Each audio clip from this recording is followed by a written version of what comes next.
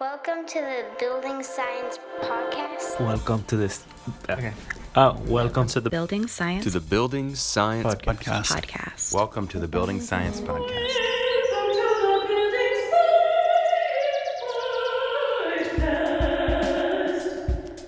Bringing the human factor to architecture and design.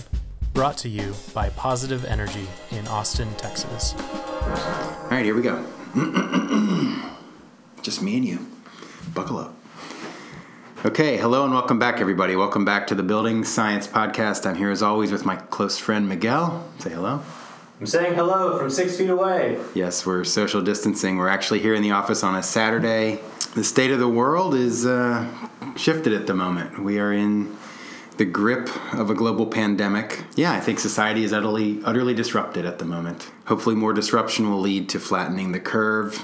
Just a couple of thoughts about the COVID thing. I think a lot of us have learned about flattening the curve, and I just want to take a quick moment to remind us all to thank the heroes, the ordinary heroism that's occurring every day right now in hospitals, and I don't mean just the nurses and doctors, and in the grocery stores, and in people that have lost their jobs, just holding it together and not losing it, trusting that we'll get through this. It's a really intense time. Everyone's impacted. Personally, for me, it's been, on one hand, like there's what's actually happening, which is I've been isolated at home with my family, which isn't a bad thing. I've got my dogs.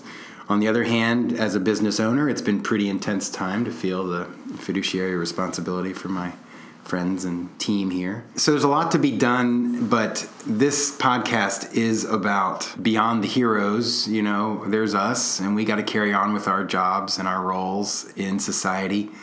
And here at Positive Energy, here at the Building Science Podcast, let's say, our role is to educate and advocate. So we are the aspect of society that engages in applying the sciences to buildings. This episode is going to kick off a deeper dive into the 5 principles, which are start with a good enclosure, minimize indoor emissions, keep it dry, ventilate, and filter. And this is a topic that we've quote-unquote covered, but we've never really covered it in a way that's been satisfying for me.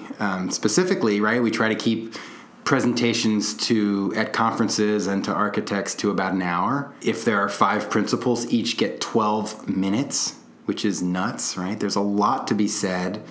And when I limit these things to 12 minutes, to package them in convenient time slots, it feels very strongly to me like it's constrained so much that a lot of the value is there. It's kind of like I've said, spices exist, and now you're supposed to learn to cook. Or something like that, right? How does that help? So we're going to be digging in a more thorough way here, and we're going to go through these one at a time. I don't really know how long it's going to take, so Miguel and I are going to find a good stopping point, and then we'll just pick it up. So today I would like to try to get at least through a good treatment on start with a good enclosure. So by way of a little introduction, I am going to start with a story. So I would like to introduce Brian and Alice, husband and wife. They're living in the Central Valley of California, sort of near Yosemite, beautiful place. Brian was the youngest of his siblings. He inherited the family home. Brian was in his early 70s when he decided to put his house into a big energy retrofit situation. So he did a passive house retrofit of the home he had lived in his whole life. And for his whole life, he had lived in that home with asthma. I could get into the specifics, basically a wet crawl space, a lot of issues. By the end of the passive house retrofit, which was done for energy, right? He wanted to get into a net zero energy posture. He realized over the next few months that he wasn't using his inhaler anymore. And as of this recording, it's about 8 years since that retrofit, and that I know of. I just talked to someone about this a few months ago. He is still not needing to use his inhaler. So this is a simple story, but it underscores the reality that the indoor built environment plays a critical role in our overall health and well-being, even if we don't notice that, right?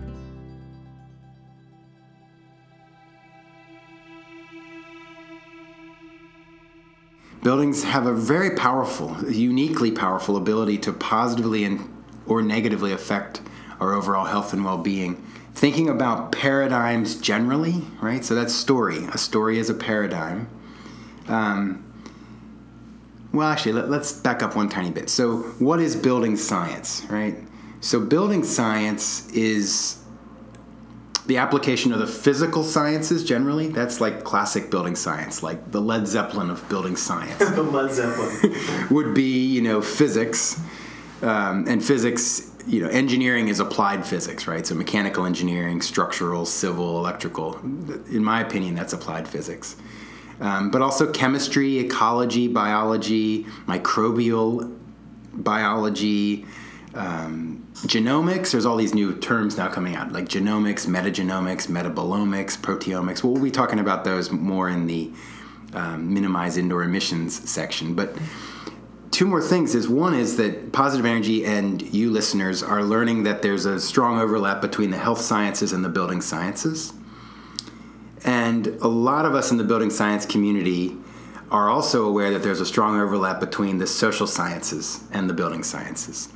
And we've talked about this theme before, but maybe there's some new listeners today. Fundamentally, what this means is we need to understand how to unlock the technological potential that we have for buildings. They could last hundreds of years. They could be net carbon negative. They could be places where human thriving is actually designed in. Or they could continue to be economically optimized, ego gratifying eye candy, as though that's the extent of it.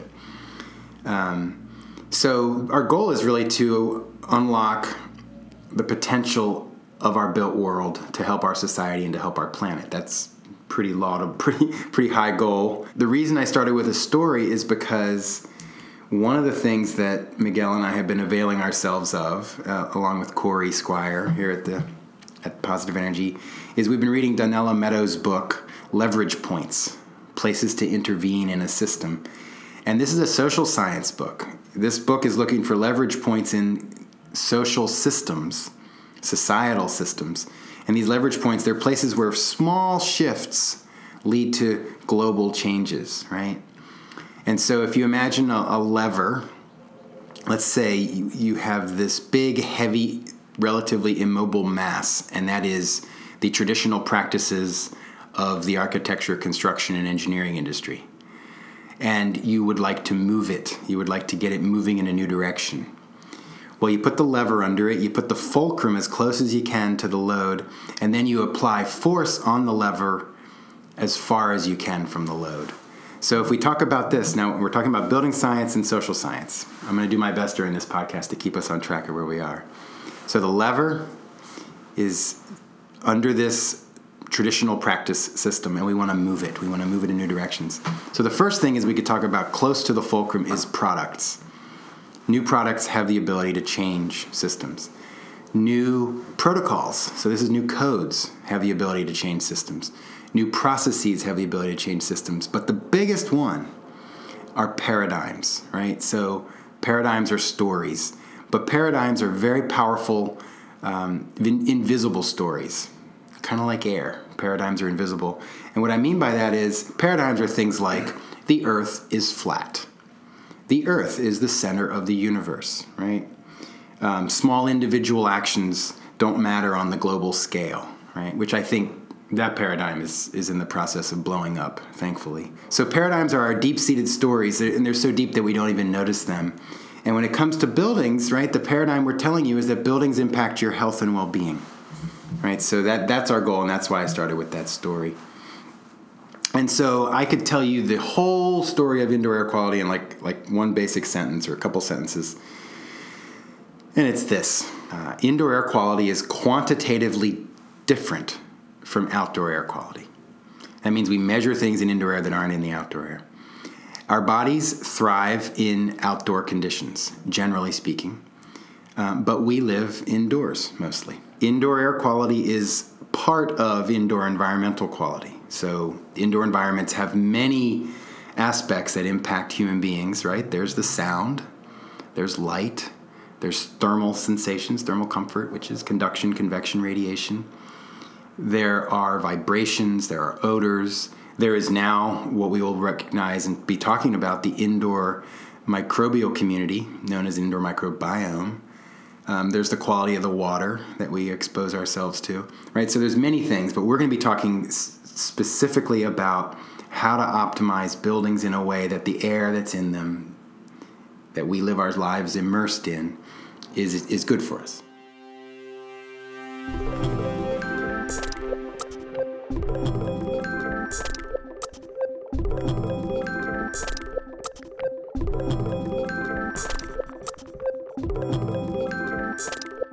So healthy indoor air. Let's just talk about those terms for a minute. Healthy. Well, before you define healthy, you have to define life, right? So what does it mean to be alive? Well, living beings convert energy from one form to another, right? So I ate my breakfast today and I had chemical energy that's getting combined with the air I'm breathing, and that's causing mechanical movement of my vocal cords, which is creating pressure waves that are going into this microphone, and it gets converted from analog to digital. It's going into Miguel's laptop, and then, I don't know, he does some magic stuff and it ends up going into, let's say, what does it do now? It comes back out of the speaker, it goes back into a pressure wave, it shakes little bones in your head, it creates nerve impulses.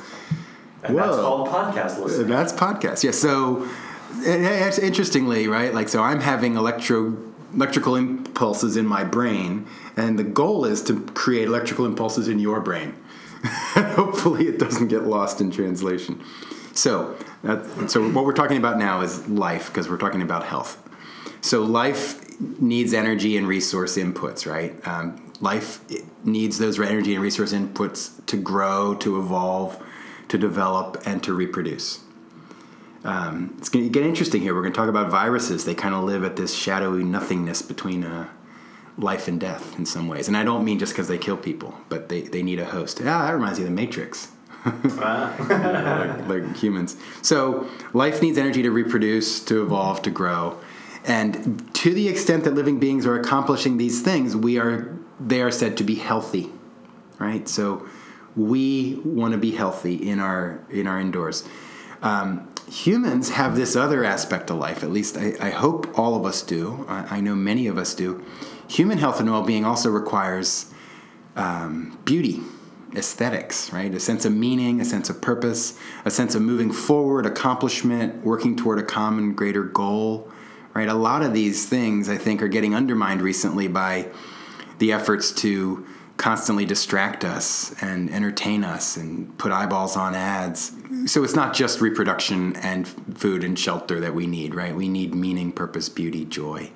So that's what it means to be healthy, right? So interestingly, the earliest, like the very first hats and t-shirts we printed back in 2008 for this company said, healthy home, healthy planet, right? So to be healthy in your home, you need a healthy planet to put your home on. And that is going to be another large theme. We've talked about it already on this podcast, but for today, we're going to stay focused on the home, on indoors, right? So what's indoors? Indoors is not outdoors. The home is the environmental separator. It's where you spend your time, right? So air, the last one. So air is not as simple as you might think, and your relationship with it is probably more up close and personal than you might think. More intimate, you could even say. Air is an invisible, compressible fluid. It's held to the planet by gravity. Air is molecules. Molecules are air.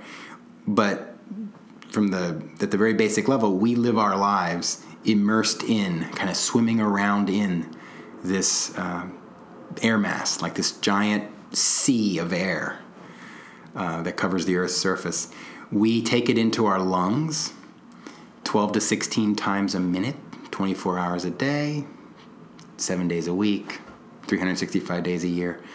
Air comes into our body through the nose and mouth. It goes through our sinuses, our trachea, into the lungs, which are the bronchi and the alveoli. We're probably not going to talk a lot about this, but getting some of this sense here. Air goes into our body through these pathways, and then the business end of air is that it goes from these pathways into our blood, where the oxygen is used as fuel to help us break down our foods, or actually to help the microbes in our belly break down our foods, or not just in our belly, everywhere. So once air comes into us, it goes, what was in the air gets into our blood, into our heart, into our brain, into every organ. Air is real. And so we'll just take it from there. And then we talked earlier about that outdoor air is different from indoor air. And indoor air has some challenges, but that'll probably come up in the next episode. So we are breathing 12 to 16 times a minute, about a half liter each breath. That's the tidal volume. That's the amount we take in and out. If you do the math on that and you do some exercise, so you're a little more than 16 times a minute for part of the day, you get very close to or over 40 pounds of air a day going into your body. So this is about an order of magnitude, about 10 times more than what the typical person eats every day. And into our lungs is where the air goes, where it goes down to these very small balls called the alveoli. And I think we all know that our chest rises and contracts, or our diaphragm, pushes air out, and air gets pushed back in by the atmosphere when we breathe. But these little balls, like if you think of broccoli or cauliflower, those little balls at the end, those are wrapped with very small blood vessels, and that's where the gas to blood exchange occurs. Those little balls actually expand slightly and contract slightly with each breath. If you take those little alveolar sacs or alveoli and you spread them out to show the whole surface area of the inside of the sac, and you do it for all of the alveoli in your lungs, how big is that? Well, it turns out it's about the same size as half of a tennis court, including the doubles sides. So that's crazy, right? The area in our lungs is profoundly big. And this is the business end of our relationship with our environment. We all know way more about kale than we ever used to. I never noticed. Yeah, I didn't love green vegetables growing up, but and now our neighbor grows 6 different kinds. Yeah, and he gives it away. Yeah, go Matt. Yeah, it's amazing. And so I've been reading recently, kale actually chelates the soil. It pulls heavy metals out of the soil, which means yikes.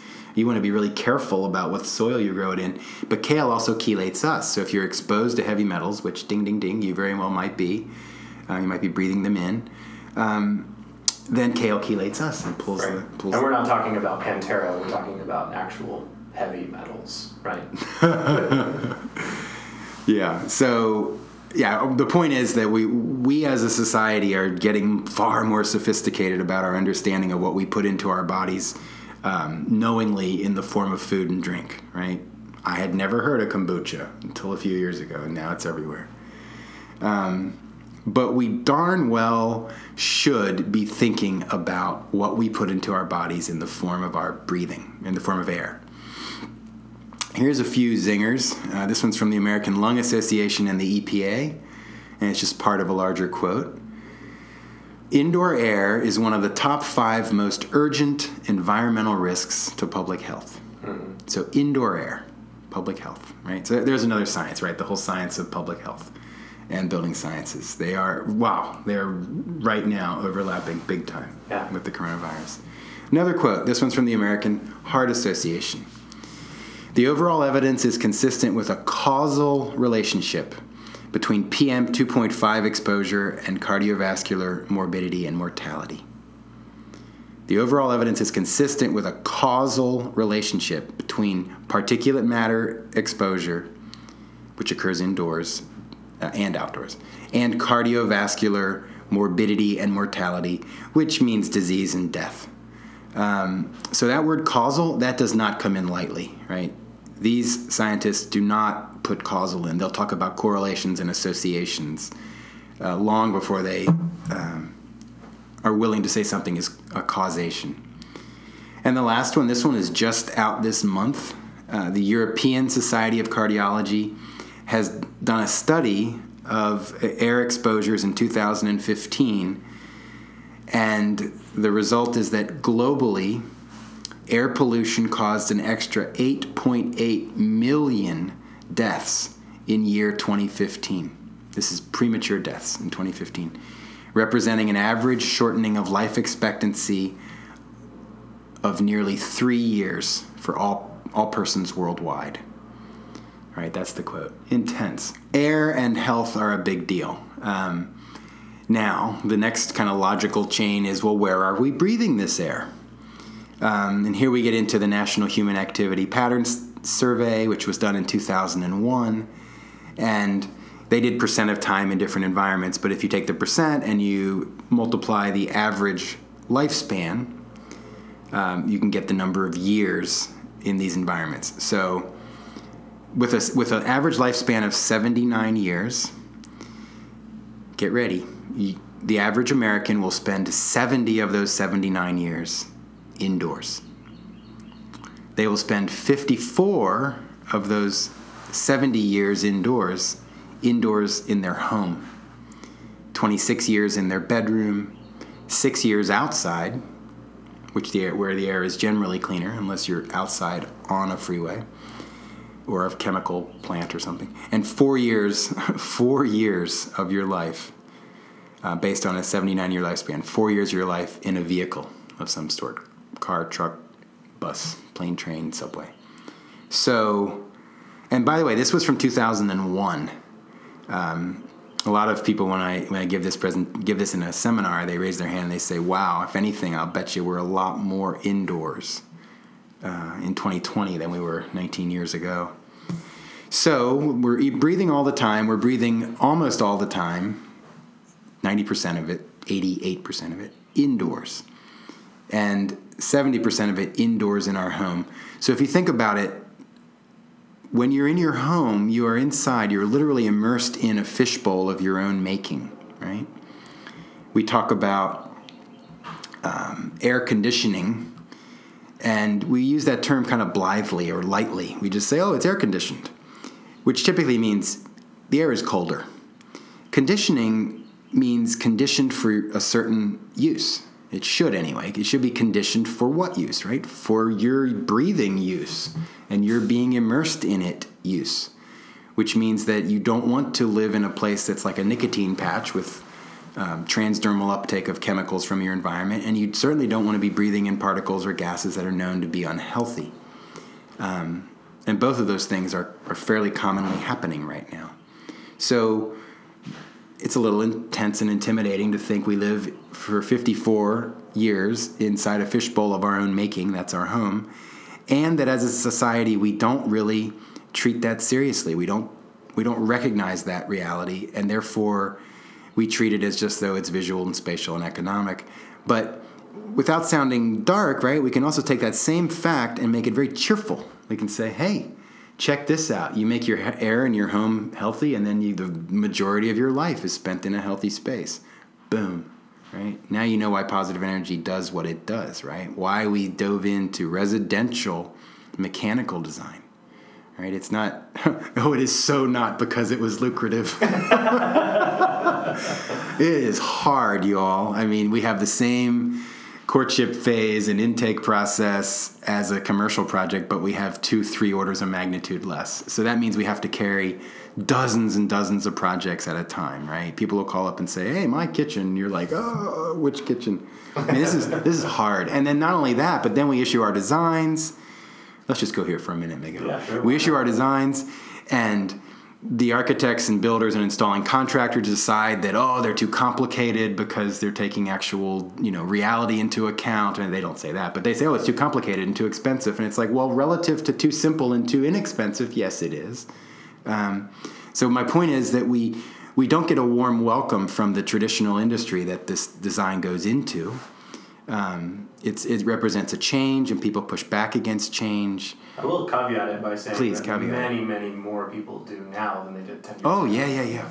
The paradigm the shift is underway. Oh my gosh, yes. And so in fact, like we're headquarters in Austin, and we're working in many other cities, and that's where the rub happens. Yeah. As we move into new markets where this is never. Yeah, and I'm giving him meaningful eye contact, right? So we've moved into the New York area, and it's been pretty straightforward. Seattle, straightforward. Portland, L.A., Houston, San Antonio, Dallas, less straightforward, right?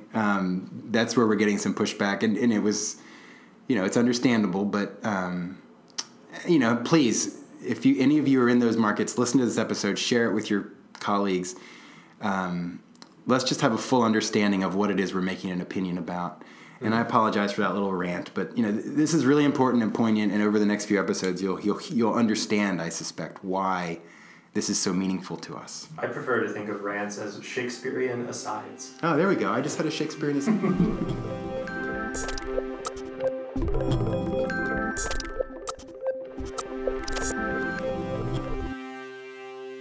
So 26 years in the bedroom, right? You want a paradigm? Here's one. The bedroom should be a technology to promote a deep night's sleep, right? We know what happens when we sleep, right? It dramatically affects our immunity, our productivity, and our overall well-being. And digging down a level, right? Good night's sleep is when your cells heal, when they recuperate, right? If you want fewer wrinkles, sleep more. Sleep on your back, you don't get wrinkles on your cheeks. I'm just kidding. Sleep can help prevent cancer and reduce inflammation. It can make you more alert. It can make your memory better. There's so many known things. It can decrease your risk of depression, right? Fatigue, stress, overwhelm. All the things we're dealing with right now because of COVID, we can really help if we went into a deep night's sleep. And you can take the same you and put you in a bedroom with lower particulate matter and lower CO2. And we could also impact light and vibration and sound. And we can have you sleep more deeply. The same you with the same stressors in your life can have longer, deeper sleep. Quick caveat, it's like that is statistically true. It doesn't ever apply to one person. If I took 10,000 people, put them into 10,000 bedrooms, and then put them same people into 10,000 bedrooms that have been optimized for indoor environmental quality to promote sleep, that's where I can see a shift. So sleep matters, conditioned space matters, homes matter. We are really on our game when it comes to food. We are much less on our game when it comes to air. Air can impact cognition. High CO2 can impact all kinds of functions of our brain. So basically things like just basic cognitive focus, information usage, basic strategy focus, things like that. The higher the CO2 gets, the lower those functions get. And by the way, I've been lucky enough to have a CO2 sensor to travel with. Airplanes, very high. Buses, cars, most restaurants, most commercial spaces. They're easily 1,000 parts per million and up. Indoor air quality can affect your genes, right? It can get in and actually, if a chemical comes into your body, it can affect, let's say you're pregnant with a girl, it'll jump down and affect your grandbabies, right? So you can just Google indoor air quality and epigenetics to learn more about that. So indoor air quality can affect obesity. It can affect heart disease. It can cause strokes, right? The overlap of indoor air and our health is profound. We'll be touching more on some of these things when we get into minimize indoor emissions. So we're about to jump in to start with a good enclosure. And I am going to do a quick summary of all 5 principles, right? So first one is start with a good enclosure. And this means a good environmental separator. The enclosure defines the indoor conditions, so it's a good place to start. The second is minimize indoor emissions. The full sentence there is minimize indoor emissions of pollutants. That means things that aren't good for us. And the corollary is also true. We want to maximize the indoor emissions of things that are good for us, right? And this can eventually mean architectural yogurt, right? The probiotics for buildings. But for today, it means clean, dry, filtered, ventilated air. We want to maximize the emissions of that. And so that's going to be a big section. We're going to be talking about the fact that ours is a microbial world, which means an invisible world of very small beings that affect us, right? And the fact that very small beings can affect us is really prominent right now. And it's not just these viruses that affect us. And, there's subtle, pervasive effects. So those two, I didn't finish the second one. So ours is a microbial world, and then ours is a chemical world. We are living in the chemical age. We are exposed to many molecules that our bodies are not accustomed to and adapted to.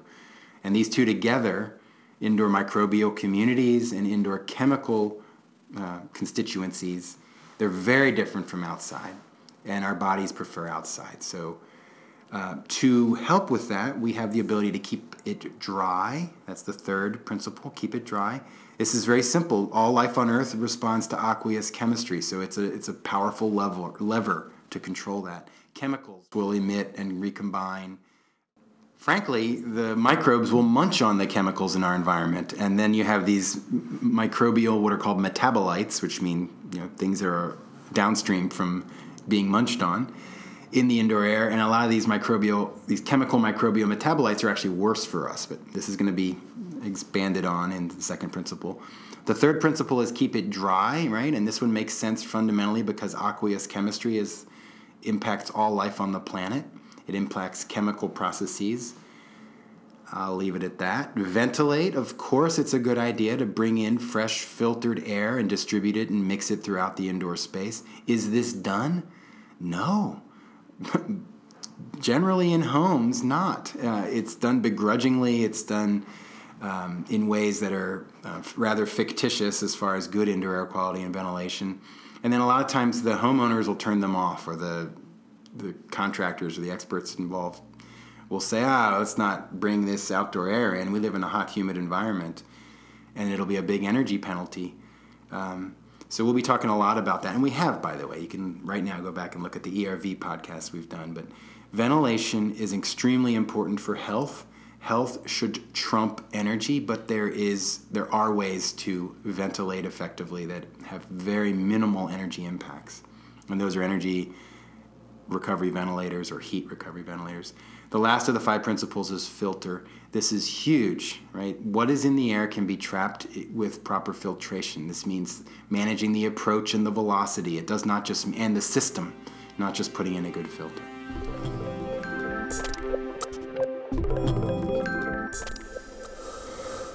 Okay, so buckle up. We're going to go in now. We're going to be talking about start with a good enclosure. So the very first step to start with a good enclosure is to start with a good enclosure design, right? This is why we avail ourselves of the expertise of enclosure consultants and mechanical consultants, right? And if that second one surprised you, let's just pause for a moment.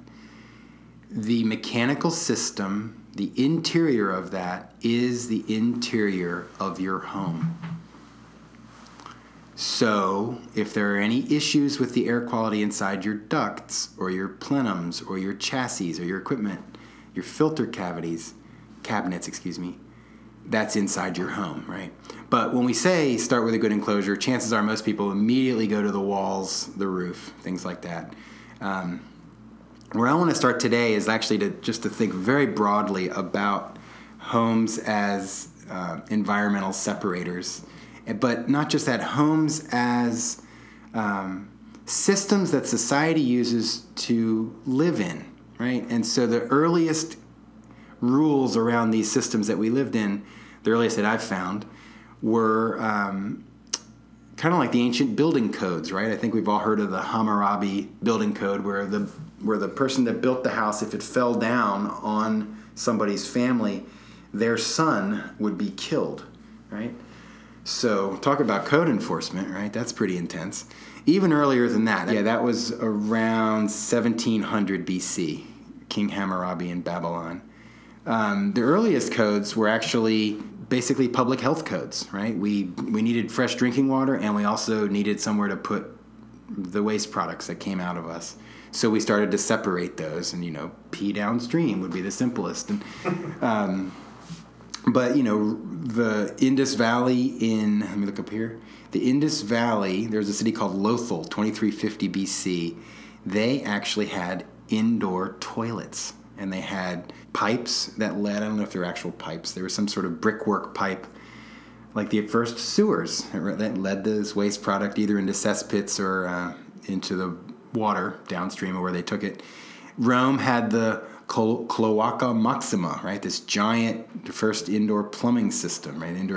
Not indoors, it was under the city, the sanitation system. So we have had a lot of building codes for a long time. Fire code, another natural consequence of trying to be smart about how we and where we live and how we build where we live. We had the fires in the 17th century in London, the 19th century in Chicago. And so fire codes came into being, but it was not until the early 20th century, so the early 1900s, that the first national building codes came up in the U.S. And quote unquote, they exist to, quote, minimize risks to property and building occupants, right? So we had the energy codes, we had the structural codes, we have the IBC, the IRC. I mean, there's this whole list, right? The ICC now, International Code Council. And it is not out of the question that as we as a society get a more sophisticated and expansive understanding of indoor air quality, that we will have better indoor air quality codes, right? We already have ASHRAE standards and other standards. And frankly, outdoor air quality codes, right? I mean, that'd be a twisted way to talk about the fact that outdoor CO2 is nearly 50% higher than pre-industrial levels, right? So this gets into the global climate catastrophe. So when I said start with a good enclosure, what came to mind, right? Probably a few basic things like simple roof lines, overhangs, air barriers, thermal bridging, proper vapor control. But this is where we're going to start to dig in and really kind of get into the building science principles. We're going to recognize that let's start by recognizing that a home is a piece of the Earth's atmosphere that we set aside to live our lives in. And then let's talk about the basic building science principles on homes. Okay, I'm going to pause there. I'm going to stretch. You should do the same. Howdy, folks. Your producer Miguel here with a few important reminders while we take a musical intermission. Now that most of all of us are working from home, it's important that we do little things to stay mentally and physically healthy. As Kristof mentioned just now, it's important to take stretch breaks throughout the day. It's also important to keep track of how much water you're drinking throughout the day. And I'd recommend that you try and get as much physical exercise as is feasible during these strange times, and to try to continue to eat healthy foods for each meal. Be sure to limit how much time you spend on your phone or computer, and if you're able, try to get a few minutes of meditation each day. Hope this has been helpful, and I hope you enjoy the rest of the show. Stay safe and wash your hands, y'all. Okay, so double buckle up. Here's where we're going to go into really classic building science, right? This is the Led Zeppelin.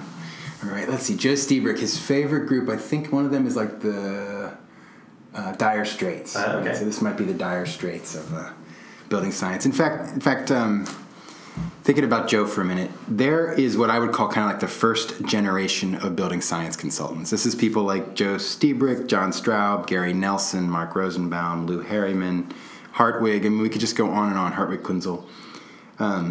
They learned from, as far as I know, people like Gus Handecord and a lot of people up in Canada. Actually, I'm not going to be able to do this extemporaneously, but so there was like this founders generation and the first generation, and people like me, people like John Semmelhack and Graham Wright and Allison and Schuyler and a bunch of people that I just didn't list, but we are like the second generation of building science appreciators, building science aficionados. And I want to be very clear, building science is, at its core, it is the physical sciences applied to buildings, right? You can expand it to social science and systems theory and economics, but fundamentally, even under that, it is rigorous, it is quantitative, and it is science-based. And fortunately, no one has spent lots of money to try to discredit building science, which is just cuckoo. In fact, there are building scientists, and most of them in the first generation, that somehow believe that the laws of thermodynamics stop at the enclosure and they don't apply in the environment, right, in the atmosphere. That was a little political. But is it though? I don't know. Yeah, it's kind of crazy that we somehow as a society are like, I'm not sure about climate science. Okay, so let's talk about building science, right? So frankly, just two quick things about building science. So building science is the body of knowledge that anyone involved in delivering buildings to society should be trafficking in to do their job, right? What I mean by that is it is the professionals involved should have this understanding in order to do their job and make decisions with proper perspective in an informed way. Given that, I'm not a judgmental or critical person, but I am astounded frequently. It becomes clear to me that many of the professionals involved in making important decisions for buildings are not well versed in the basics of building science. And even more so, you take the subset that are, those people are not well versed in the basics of mechanical systems, of HVAC, which is incredibly important for healthy indoor environments. So, those of you listening, I'm not trying to shame you, but please share this with people. This is an important, I'm going to try to go through in a fairly clear and organized way, the basic principles of building science. So, what do buildings do? Buildings are places that create indoor environments. They're places we live, work, and play, and they should produce healthy, functional members of society, right? That's what they do. They're little machines to produce us, right? There are many, many dimensions of performance in buildings, not just beauty, not just energy. And, if we go with the machine model a little bit, there are inputs and outputs into this machine. The inputs, right, let's just go with 3. Let's start with the first 3. Energy, typically electrical energy. Potable water is an input, right? You have a connection there. I guess you could say food also is an input, but that doesn't come from a utility. And then there's air from the atmosphere. So those 3 things, energy, water, and air, in a very beautiful way, those are freely available from the environment, right? You get sunshine on a property. You get wind energy on a property. You have geothermal, potentially, energy below you. You have potable water coming in the form of rain or water that can be made potable with the addition of some energy and filtration. And you have air from the outdoor world, which can be used to create indoor conditions, right? So those 3 inputs, energy, water, and air. There's another form of energy that we're still liking to send into our homes, which is gas and propane. Hopefully that's ending. There are lots of physical resources besides food, right, associated with the structure and the enclosure and the finishes and all the machines, right? So let's just take a moment here and recognize that these physical resources, they represent a snapshot in time of material and energy flows. And what I mean by that is, like, let's just take your air conditioner, right? It's got copper and aluminum and steel and plastic and insulation. All those materials came from somewhere. They required processing to arrive in the state that they're useful as an air conditioner. And then they are not going to always be an air conditioner. They are going to go back, hopefully, for a second lap and be used. Currently, our society doesn't think about that. We put them in this place called away. We throw them away. And, what we call recycling, except for some metals, is really more accurately called downcycling. So electricity, water, air, gas, physical resources, data. This is a very important one, right? Miguel is a healthy, functional member of society because he's a very good consumer of data. We also put people into these homes. And then the outputs, right? The biggest one is healthy, happy people. You, listening, are one of the most high embodied energy resources on the planet, right? All the energy that went into your house is actually there to serve you. All the food that might have traveled around the globe to get to you, right? The chair you're sitting on, the car you're driving, whatever it is, high embodied resource.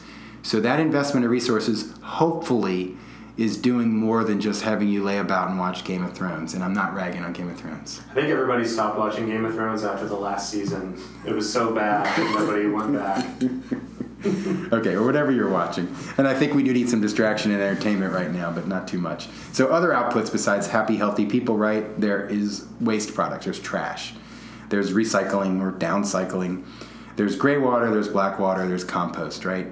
So the point is that a home is a machine with inputs and outputs, and we know what we want this machine to do, and fundamentally we want it to create healthy, happy, functional members of society enjoying well-being, right? Enjoying a good, vibrant life. So that is not classic building science. Classic building science will tell you, here's what the building enclosure does. The building enclosure is an environmental separator, creates indoor conditions, but it also has 3 main functions. First list. The building's 3 main functions are to support, typically to support the roof, support the walls, right? To control, and that's where we get into the control layers, and to provide finishes, surface finishes, like outdoor and indoor surfaces. So the 3 roles of the building enclosure are support, control, and function. Let's talk about control layers now. So the control layers, the main 4 that we talk a lot about, and we'll stay with these for the first few minutes here. The main 4 control layers are rain, air, vapor, and thermal. right? These are ones that typically a lot of people can list, just rain, air, vapor, thermal.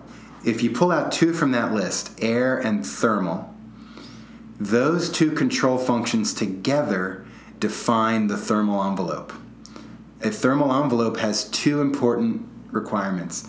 The materials that form, let's say, the thermal control layer need to be continuous and touching. Contiguous is another way to say touching.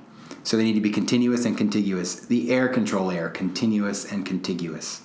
These control layers are responding to, and we'll get to the full list of control layers in a minute here, but the control layers are responding to environmental factors that are affecting buildings. These buildings, we put them outside, right? They need to be beautiful, but this is a very specific type of aesthetic beauty that lives outdoors, right? So it needs to be recognized that it's going to be dealing with these 5 things, right? Any building that is put outdoors is going to deal with very strongly with electromagnetic radiation, UV through the visible to infrared. These are very powerful damage functions. So radiation is the first one. The second one is water. And I mean by that liquid water, rainwater, groundwater. Very powerful damage functions as well. Wind. Wind itself can be, in the form of a tornado or hurricane, can be a very powerful damage function. Wind can also drive bulk water or vapor or pollutants from the outdoor into the indoors. So another environmental factor is wind. And the fourth environmental factor is water vapor. This is very important for those of us living in humid climates. It's actually, I shouldn't have said that. It's very important for all of us because in cold climates, water vapor is important. It's just not outside coming in as much. And the last one is good old heat, or the absence of heat is known as cold, or the reduction of molecular vibration is known as cold. So heat, we're probably not going to talk much about that, but it moves in 3 ways: conduction, convection, and radiation. So just to recap, there's 5 environmental factors affecting buildings: radiation, water, wind, water vapor, and heat. So the building enclosure has these control functions to deal with those environmental factors, right? So what we have is, I have 10 here. I have a list of 10 control functions. So the first one is rain, which is bulk water, right? So it's liquid water. The next one is air. The next one is vapor. The next one is thermal.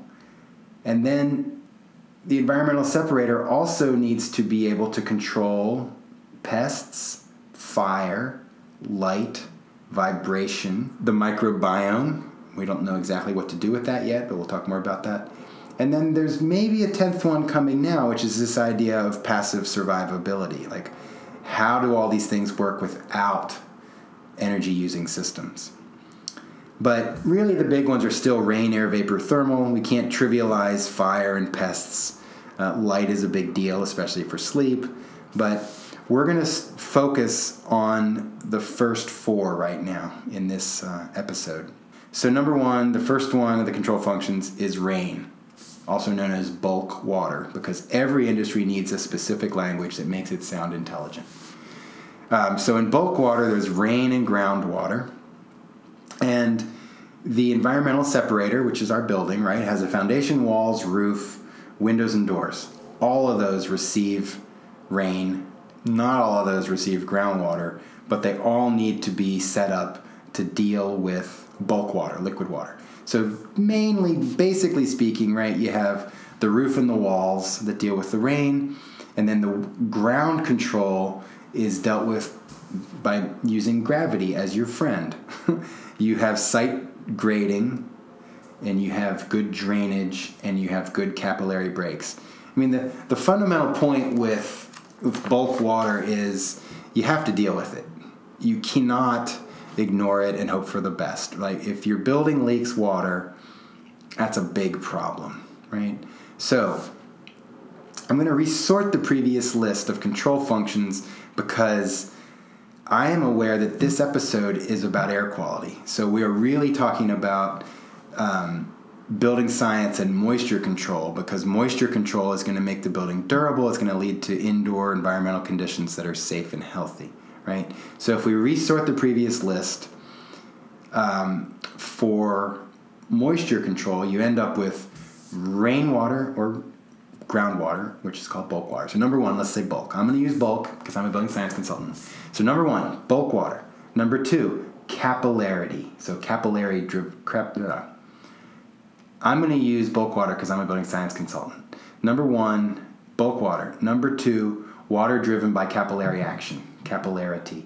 Number three, air transported water vapor. So that's the air control layer, but it's about water. And number four, water vapor diffusion, right? So that is also water vapor, but moving through a material, right? This is where perms come in. Remember, perms. One perm means 1 grain of water per hour, per square foot, per inch of mercury. So one perm means a certain amount of water under certain conditions got in. 1 grain, by the way, 7,000 grains in a pint or in a pound.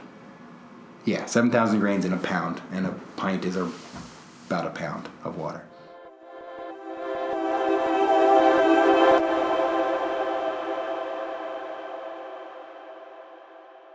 Okay, so here we go. We are going to talk about building science and moisture control. We're going to talk about 4 functions. We're going to talk about bulk water, capillarity, air transported vapor, and vapor diffusion.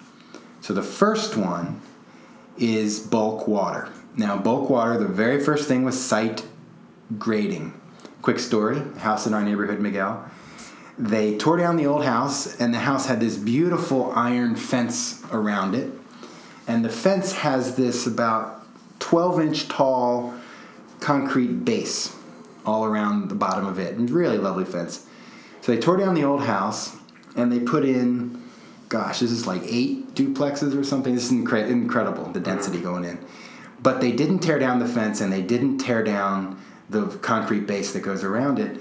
But they really wanted to maximize these buildings, so they're as tall as they can be, and they put them as close to the ground as they can be. So what you have is you have a property surrounded by a 12-inch wall, and then about 12 inches lower than the top of this wall, I mean the wall has a fence on it, but lower than the top of this wall, you have the top of the slab. So basically they've created the site equivalent of Holland or New Orleans or something like it. It's just, so what I'm getting at is the first, like, most basic principle of a home is do not build the home underwater in the bottom of a bowl, which is what these people do. And now I can see they're going to tie a wooden fence onto the iron fence. And ever since the day they first poured the slab, I'm like, what? Anyway, so somebody's too busy to stop and pay attention to which way gravity flows. But I guarantee the homeowners, when they move in here, they're going to notice. We get some serious rainfall events here in Central Texas. So the first one, first way we control groundwater is we make sure that there's this thing called downhill happening. In fact, the IRC has a rule that you have to have 6 inches of fall within the first 10 feet of the house. So the lot shall be graded. I love that the codes use shall. Thou shall grade your lot. Okay, so the second thing with rain and groundwater, again, the main thing is you have to deal with it, and you have to deal with it skillfully, right? Water is a big damage function, right? It takes things apart, right? So how do you deal with it skillfully? The second way is you drain everything. So this means you drain the site. We just talked about that. You drain the building, you drain the assembly, you drain the opening, you drain the component, and you drain the material. These all come from Building Science Corporation Press. It's a great list. It's pretty organized. We've already talked about draining the site. Draining the building. All of you architects listening, hear this. Ding, ding, ding. Sloping roofs. Wow. Gravity. So simple roof lines. Yeah, super important. Here's one. Overhangs. What? Overhangs are profoundly impactful to water flow and draining the building. As soon as you say to the wall, you don't get a roof overhang, you should think of that wall, treat that wall, detail that wall much more like a roof. So sloping roofs, simple roof lines, and overhangs. This is all very important for draining the building. So are two more things. One is draining to gutters, right? And the gutters should land on sloped grades. So another one then, draining the building.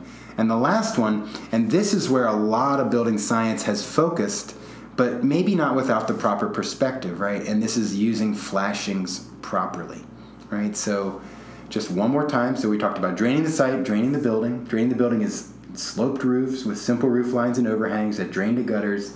And then also recognizing that water flows downhill, we use flashings properly. And just as a quick aside, water doesn't always flow downhill. Water under the presence of wind can actually flow uphill. So the next one is you're going to drain the assembly. And if we think about roofs or walls, these are the main assemblies that need draining. I mean, but below grade walls too. But basically there are two types. There are what's called barrier assemblies. Another term for this is face sealed. This means like the outside of the space shuttle. That's a barrier assembly. The outside of a submarine. That's a barrier assembly. Much more important for us that build buildings are screened assemblies, or assemblies with drainage planes, right? This is the vented and ventilated rain screen systems. In fact, let's see if I can do this. The full name for a ventilated rain screen is a back ventilated pressure equalizing rain screen assembly.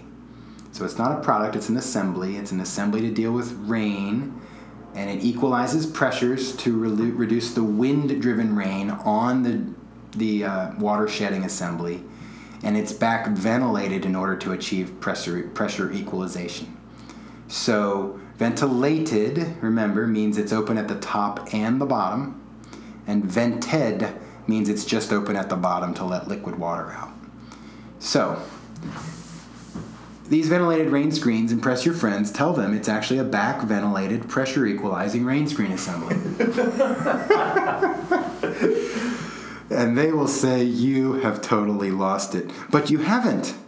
You know your job. You know what these things do. You know what they mean. We have way too much of this. At the salad bar of building design, we have people that don't know the difference between a condiment and a poison. And they design buildings in ways that are completely inappropriate because they think, oh, it looks better, or it costs less, or they don't even design it. They just say, framer, do what you know. Cornice crew, do what you know. So let's talk just for a few minutes about the code. The code says, shall again, exterior walls shall provide weather-resistant coatings. What's the word? I think it says walls shall provide a weather-resistant exterior. That's what I'm going to guess. Creating a wall envelope or something. And the envelope shall, I love that term, include flashing. So when we're talking about what is at the back of the back ventilated pressure equalizing rain screen assembly. Well done. It's either these big rolls, these big, typically white rolls of sheet applied products, right? So it could be black rolls of felt, which if it were sold today, it would be known as a smart, smart material because it's dynamically vapor controlled or something. But these big sheets, so the I'm not gonna say manufacturer name, but either the woven microperforated house wraps or the spun bonded house wraps.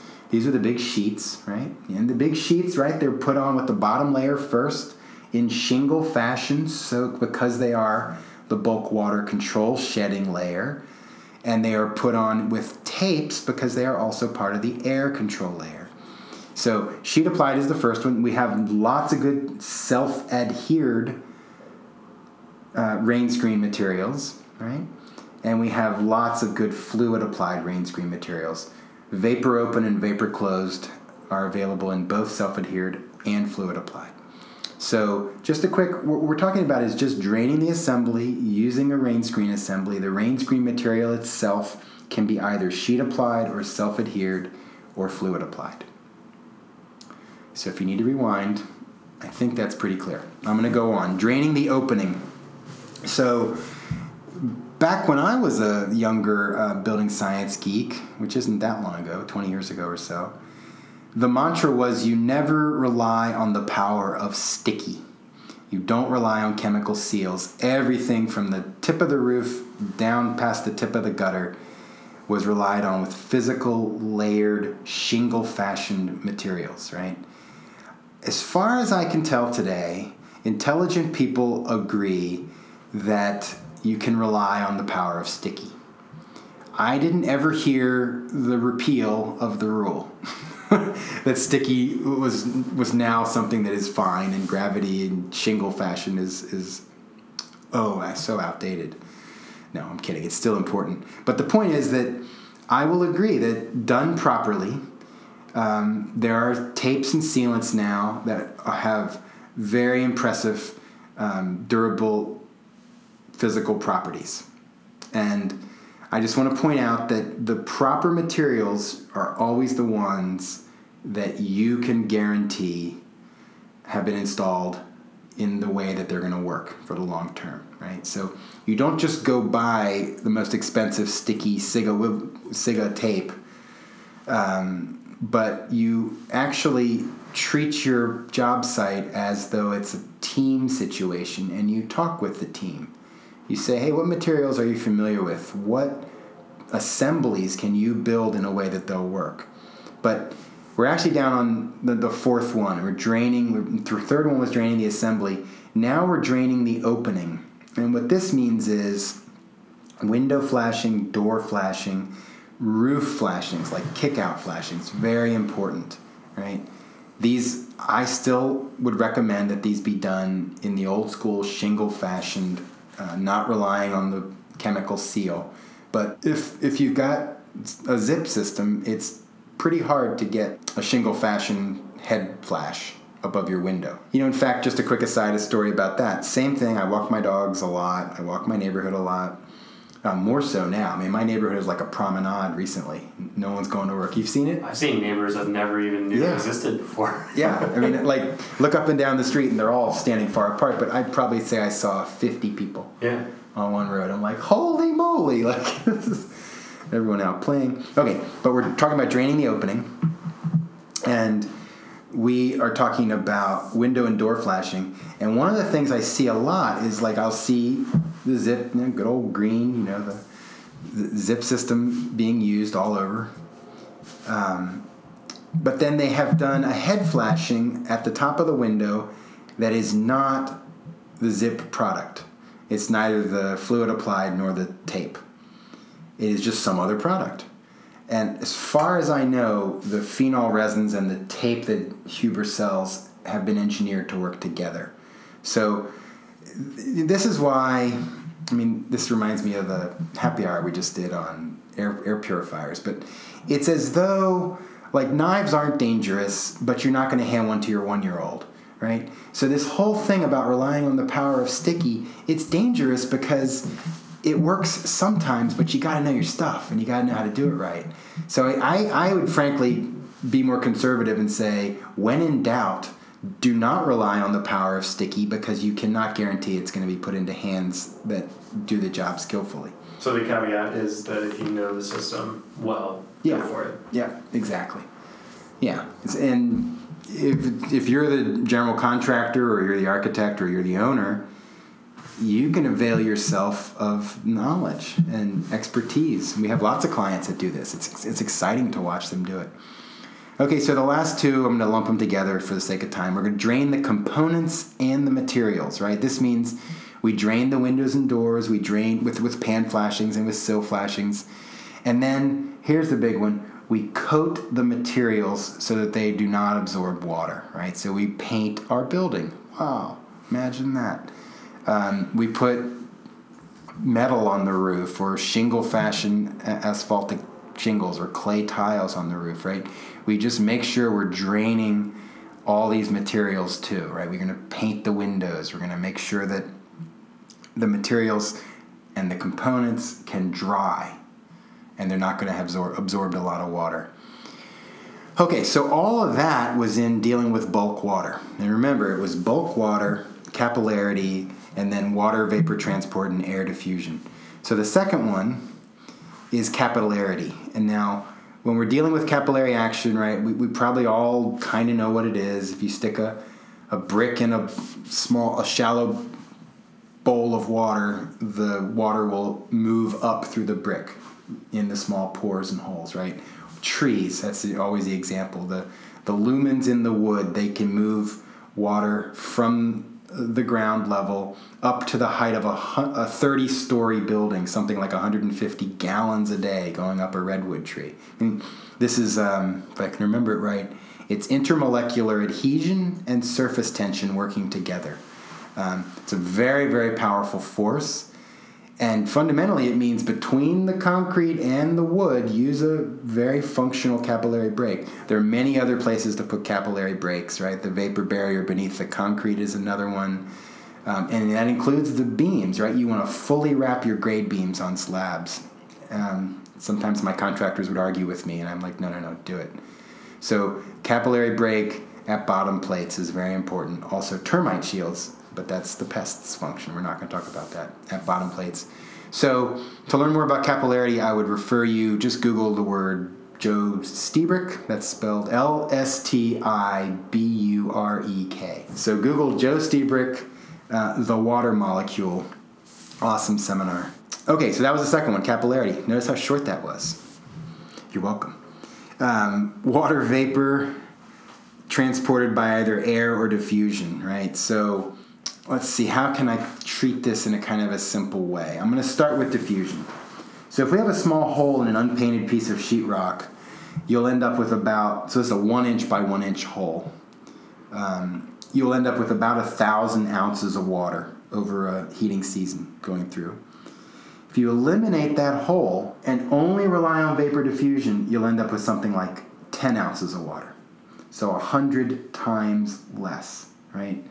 So this is where this is the data point that came from Building Science Corporation, where you hear about, at least I believe that's where it came from, you always hear this 2 orders of magnitude, right? So when you're talking about water vapor as a damage function, right, it's very clearly a large amount of water vapor can enter a building, especially in Central Texas or anywhere with green grass in the summer. You have a lot of humidity. You probably have a lot of water vapor moving into the inside of the home that you don't want. But the point of this is that vapor diffusion is far, far smaller of an effect than air-driven moisture, right? So again, 4x8 sheet of unpainted sheetrock, 1,000 ounces will go through a 1 inch square hole over a heating season, 10 ounces through that same sheet without a 1 inch square hole. So water molecules, by the way, are profoundly small. There's something like 100 picometers, and a pico is like a trillionth of a meter. So profoundly, profoundly small. So we're coming up toward the end because I can feel like my brain feels like mush. But I have a couple more points I want to make. And the last one is going to be, well, not the last one. The next one is going to be air control, right? So if we have water vapor outside and we don't want it inside, we need to recognize that there are 3 things required to cause that air to go from inside to outside. One is there has to be something to leak. So there has to be air with water vapor in it. That's pretty likely to be there. Second two, or the next one, the second and third are there has to be a hole and there has to be a pressure differential, right? So we already talked about that a good air barrier needs to be contiguous, right? The materials need to align. They need to touch. They need to be sealed at gaps, cracks, and seams, right? Very basic stuff, but often not implemented in practice. And then these holes, right? There are very common holes, right? Let's list a few.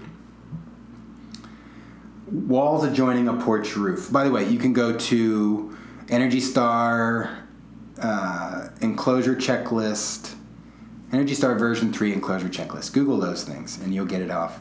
But I'm doing a lot of these by memory. So you have walls where the porch roof adjoins a wall, walls behind showers and tubs, behind fireplaces, attic knee walls, skylight shafts. Oh my gosh, skylight shafts need an air barrier on the attic side of them. Rim and band joists generally, particularly at the garage.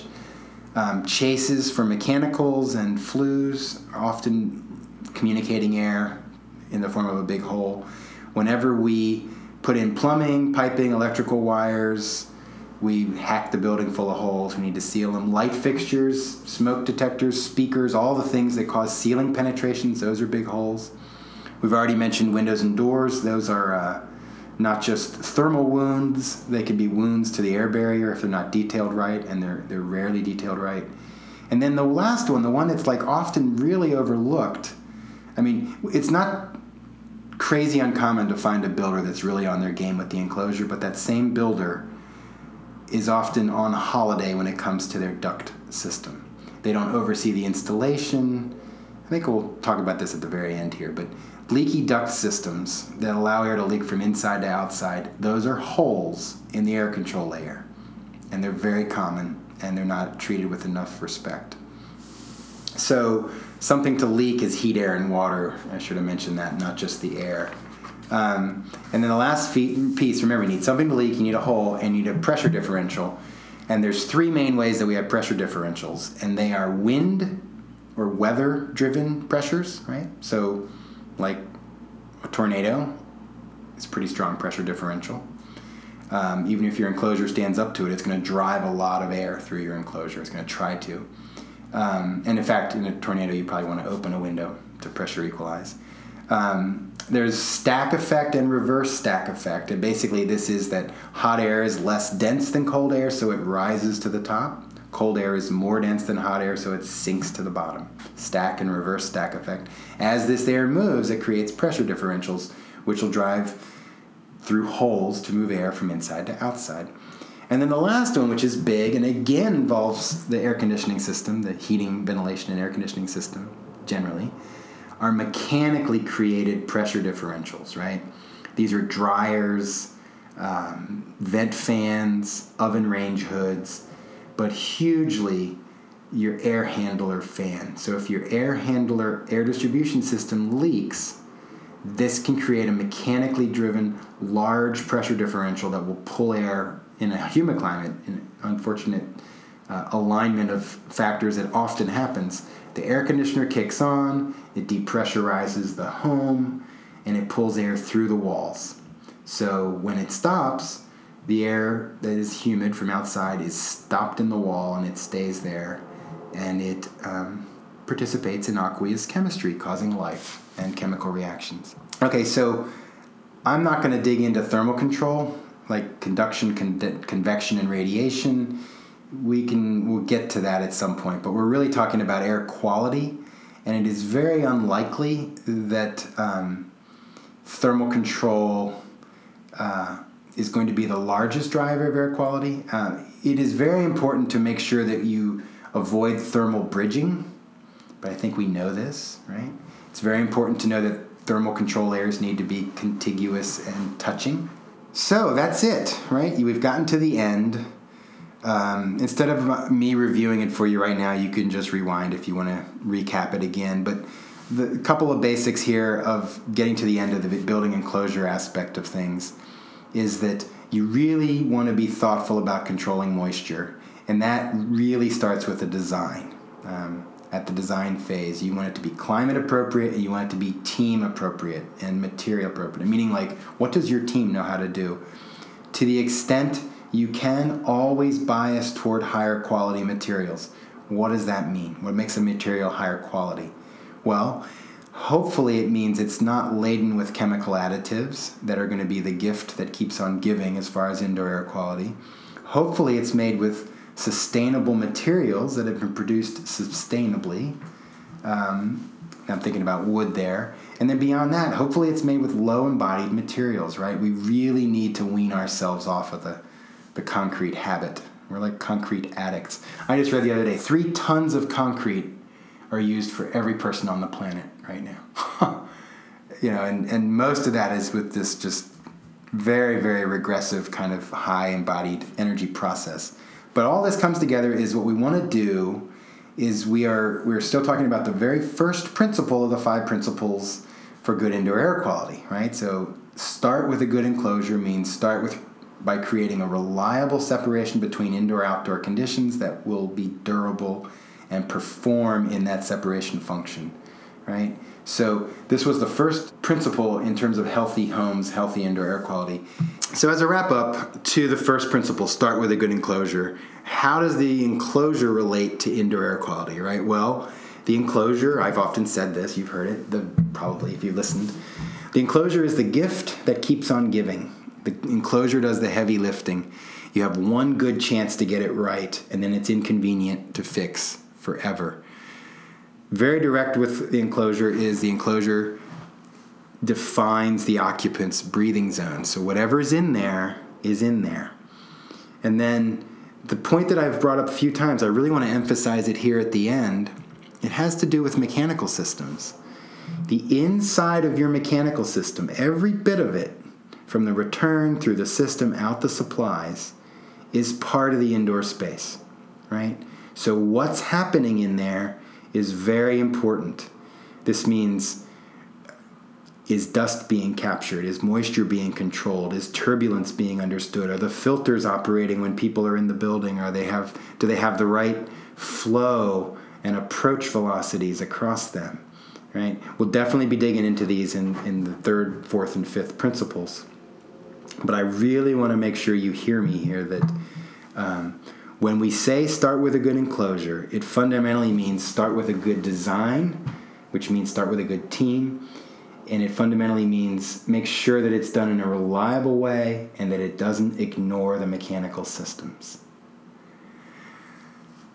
So that was a lot. That was the first of the 5 principles. We'll dig in next time to minimize indoor emissions. And we'll take it from there. Thank you all very much for listening, and be safe and stay healthy and sane.